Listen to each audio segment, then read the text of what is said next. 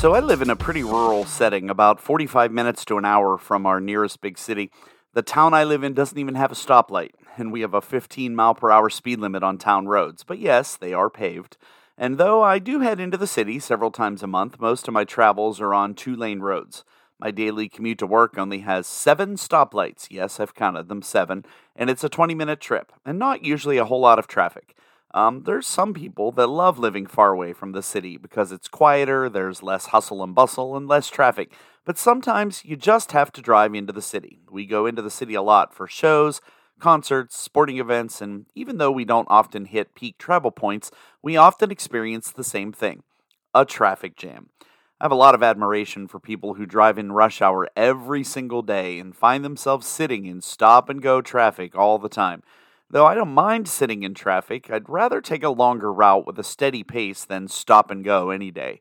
When you're stuck in traffic, there's only so much you can do. But on the other hand, there's so much you can do, if you get my point.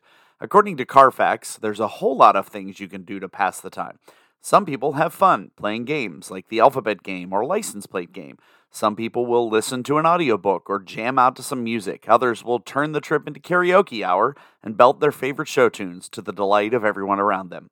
Others will make phone calls or even clean up garbage in and around their seat.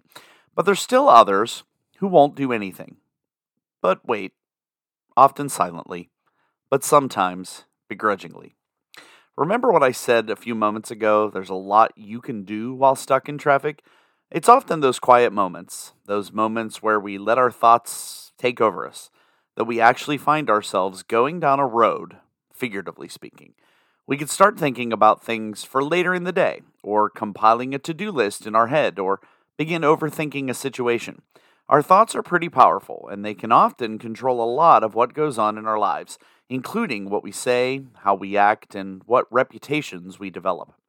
What I want to talk about today is what we can learn from those moments when we're stuck. We're moving along at a slow pace when we want to go fast, unable to get out of the wedge we're caught in between a big SUV and a tractor trailer. We can actually learn a lot being in traffic.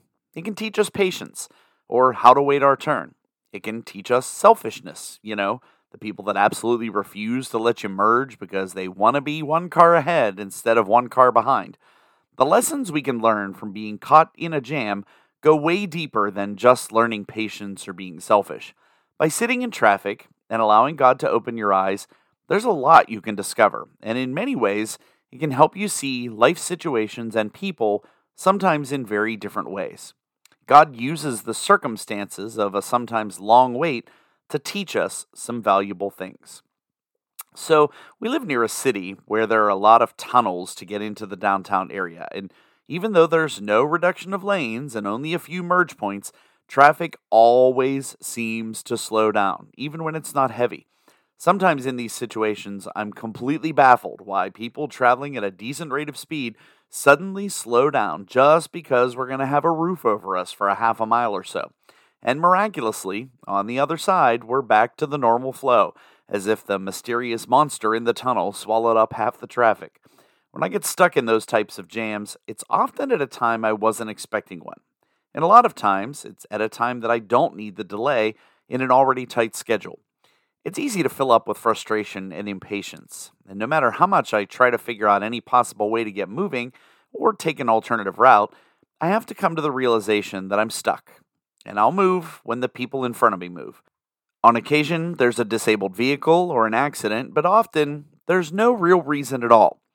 This is when I come to the realization that I just have to make the best of the time. Much like the detours I talked about in our last episode, this gives you time to do some thinking, to pray, to observe what's around you. I admit there are times that I view other cars in this jam with me as competition, but the slowing and the stoppages give you a chance to see the people inside the cars. And I know that might sound kind of creepy. I'm a people person, not the kind who sits for hours at the mall and creepily watches everybody, but I notice things. I catch reactions and how people walk and how they interact. I guess years as a teacher has helped with that, and you can observe a lot when traffic is slow. There's the girl jamming out to the latest pop hit. There's the guy having an argument, either with himself or someone on the phone. There's the older couple quietly sitting, staring forward, just enjoying each other's company. But no matter how much you think you can see or observe with people's interactions, there's only so much you can tell by looking at a vehicle. People aren't always what they appear to be. That girl singing at the top of her lungs, maybe she's super shy and quiet and gets berated all the time at home, but cherishes the 15 minutes a day to express her individuality. That guy who's arguing with someone, maybe he's a believer with a great home life who was just dealt a really raw deal and he let his human emotion take over for just a moment. And regardless of all of those circumstances, what they may or may not have been going through, here's the first lesson I think traffic jams can teach us.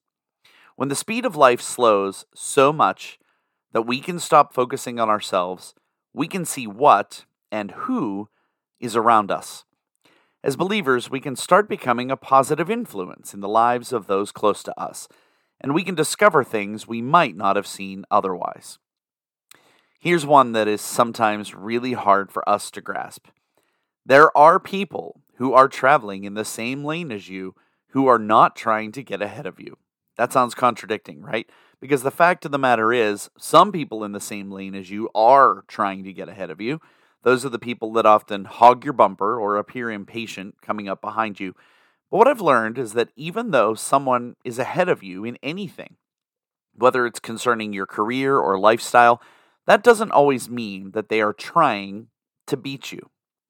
Sometimes we feel as though people that are in the same lane as us, following the same path or the same track as us, and those people are trying to get ahead of us.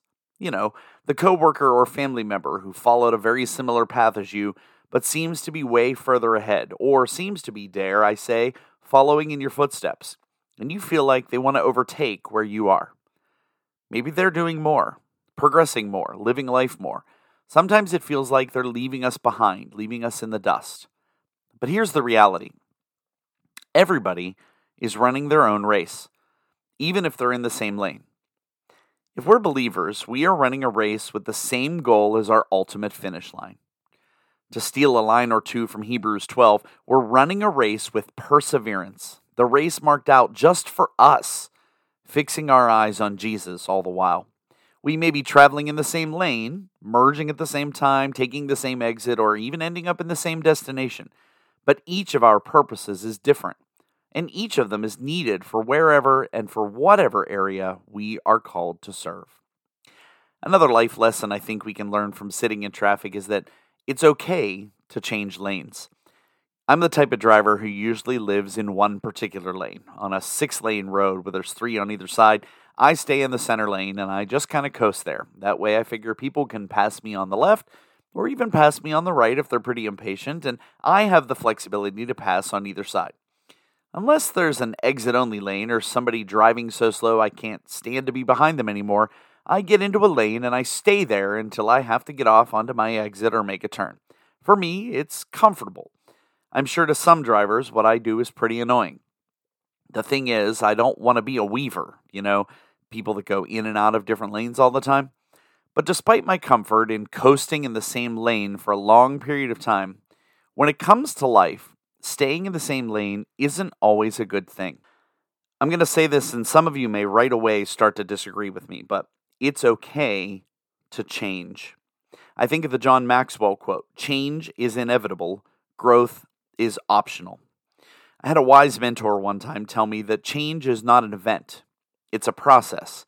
It's not like we're waiting, and then we're going to make that one lane change and boom, just coast there. The fact is, as we travel, we will get behind slower vehicles. We'll find places where we need to speed up, and that'll cause us to need to change lanes. Sometimes we set our minds on something that we are not willing to budge on. And in some cases, that's a good thing, especially concerning our faith. But sometimes, God wants to remove us from our ordinary and place us in the extraordinary. But that can't happen and won't happen when we're comfortable. It won't happen and can't happen when we won't move and just want to stay in the same place. The purpose and will that God has for our lives requires us to make many lane changes. This means we'll be staying in some lanes longer than others, and sometimes we'll need to see the opportunity to move and move quickly. Even when we're in a lane for a long time, eventually we do change. And the fact is that most people never quite get used to changing lanes, because change can be difficult no matter how big or small it is. But here's the good part, the comforting part. We can be content in knowing that when we do change lanes, God is going to be with us wherever we go. Okay, next life lesson we can learn from traffic jams. You don't always have to match the speed of the traffic. Okay, in a literal sense, you can't speed up whenever you want to and plow into another vehicle, causing tons of damage. But here's what I mean. Just because everybody around you says you have to do things a certain way, go a certain pace, follow certain things, doesn't mean you have to. Yes, we obey authority and respect rules and the conditions of our places of employment and some societal norms. But here's a good example. There was this girl who was an incredible artist, and to be very honest, it was easy to envision her being super successful in the field of art. But her life advisors told her it wouldn't pay. She'd just be wasting her money on college, and she should pursue something else. So she did, and she was miserable. And now she's working full-time in art. We talk at school all the time about how a 4-year college degree isn't for everyone, even though society tends to push us that way. Society tries to tell us you need 4 or 6 or even 8 years of college to make lots of money and be successful, and that's just not true. What if everyone in the office is going along with some new thing and you just simply don't agree with it? What if everyone in the office is going out drinking after work and you feel pressured to go just because everybody else is? You don't have to go. You see, God works at a different pace in each of our lives. There are times of slow, there are times of redirection, there's times of acceleration. Through prayer and following His calling for us, we learn to follow where we're being called and what we're supposed to do. And that isn't always following the pace of the crowd. When you have room in traffic, it's okay to speed up. You see, when we stay in the same lane, we tend to stay at the same speed or change very little. We know how traffic flows, when to speed up a little and when to slow down. And in life, we become accustomed to doing something the same way all the time. So accustomed that we develop a certain pace or flow of how we complete those things. Some of us even have it timed down to the very second. I think about this in my classroom. Sometimes I've taught the same lessons so many times, I feel like I have it down to the second how long a certain activity will take. But here's the thing. When God asks us to change, sometimes we have to make room. And sometimes we have to speed up. And sometimes we have to slow down. Sometimes if we don't speed up, we'll get run over. When you move, you gotta move. And when God tells you to go, you go. Here's another life lesson. Even though we gotta move when we gotta move, unless we're being called to move, follow the speed limit and take your time. Now I know you're gonna say, you just said don't coast along, don't stay in the same lane, don't be afraid to change. Well, you're gonna get to your destination eventually. This one took me a long time to really think about and adopt. Whether I'm running to the grocery store down the street or to work 20 minutes away or further, I don't need to rush to get to my destination unnecessarily, but take my time because I will eventually get there. When we rush or push ourselves in traffic, we tend to become aggressive and impatient, and getting upset isn't going to get me anywhere faster. When you rush, push yourself in and out of traffic, weave without care for risk, you are putting yourself and others at risk from being off the road, completely and literally. It takes time to get where you're going and where God wants you to go. If you've been a listener for a while, you've heard me say this. It's a process, and sometimes it can be a lengthy one, but it is so worth taking because so much can be done even within the process. If you listened to last week's episode, you heard me talk about the things you can discover along a detour. The same is true about enjoying the journey. You can discover and learn and grow so much. And while you're taking your time, going along life's pace and moving when necessary in and out of lanes, it's okay to let people in. I've been there. You get to the merge point and you're like, dude, you could have waited like the rest of us. I refuse to let you in. Wait your turn. Find another lane. If you're waiting a long time in traffic, you can easily find yourself frustrated because there are people that want to get ahead of you. People that want to go around the berm or cut in at the last minute. You might even tell yourself, I'm not letting anybody in so I can get where I need to go without anybody else getting in my way. Does that sound selfish? Sure. Many times, people are put in our lives for a season and for a reason. Allowing people to come into your life, whether just for a short season or for a lifetime, is a literal life-changing experience because of the lessons you learn. People in the same lane as you are not always trying to get ahead of you. They often want to go the same place as you. So, why not let them in? When traffic slows us down, we don't always know the reason for the roadblock. But here's what I do know. God has a plan for everything that happens in our lives. We can rest in the truth that there's a purpose to the movement, the changing of the lanes, the merges, the increase in speed, and the pauses. I read a story one time about a pair of vehicles that were traveling together on a long journey on the interstate, and they had about 4 or 5 hours left on their trip when they came across a load of very heavy traffic, and their phone GPS suddenly skyrocketed and said their trip was now going to be like 7 or 8 hours. As they snuck along slowly in the miles of mess, their phone came up with an alternative route. Maybe you've noticed yours has done that at some point. It wanted them to exit about 5 miles down the road, but they had to navigate through narrow back roads and windy mountain passages and rejoin the main highway on the other side of the incident. The phone said it would take well over an hour off of their time. Well, initially it seemed like a good idea, right? So the driver of the front car called the car behind to warn them that they were going to exit once they got there, and the response was, "I wouldn't do that. Let's stay on the interstate." Why in the world would they do that? The driver of the second car said, "How many other people do you think are going to look at their phones and are going to exit at the same place?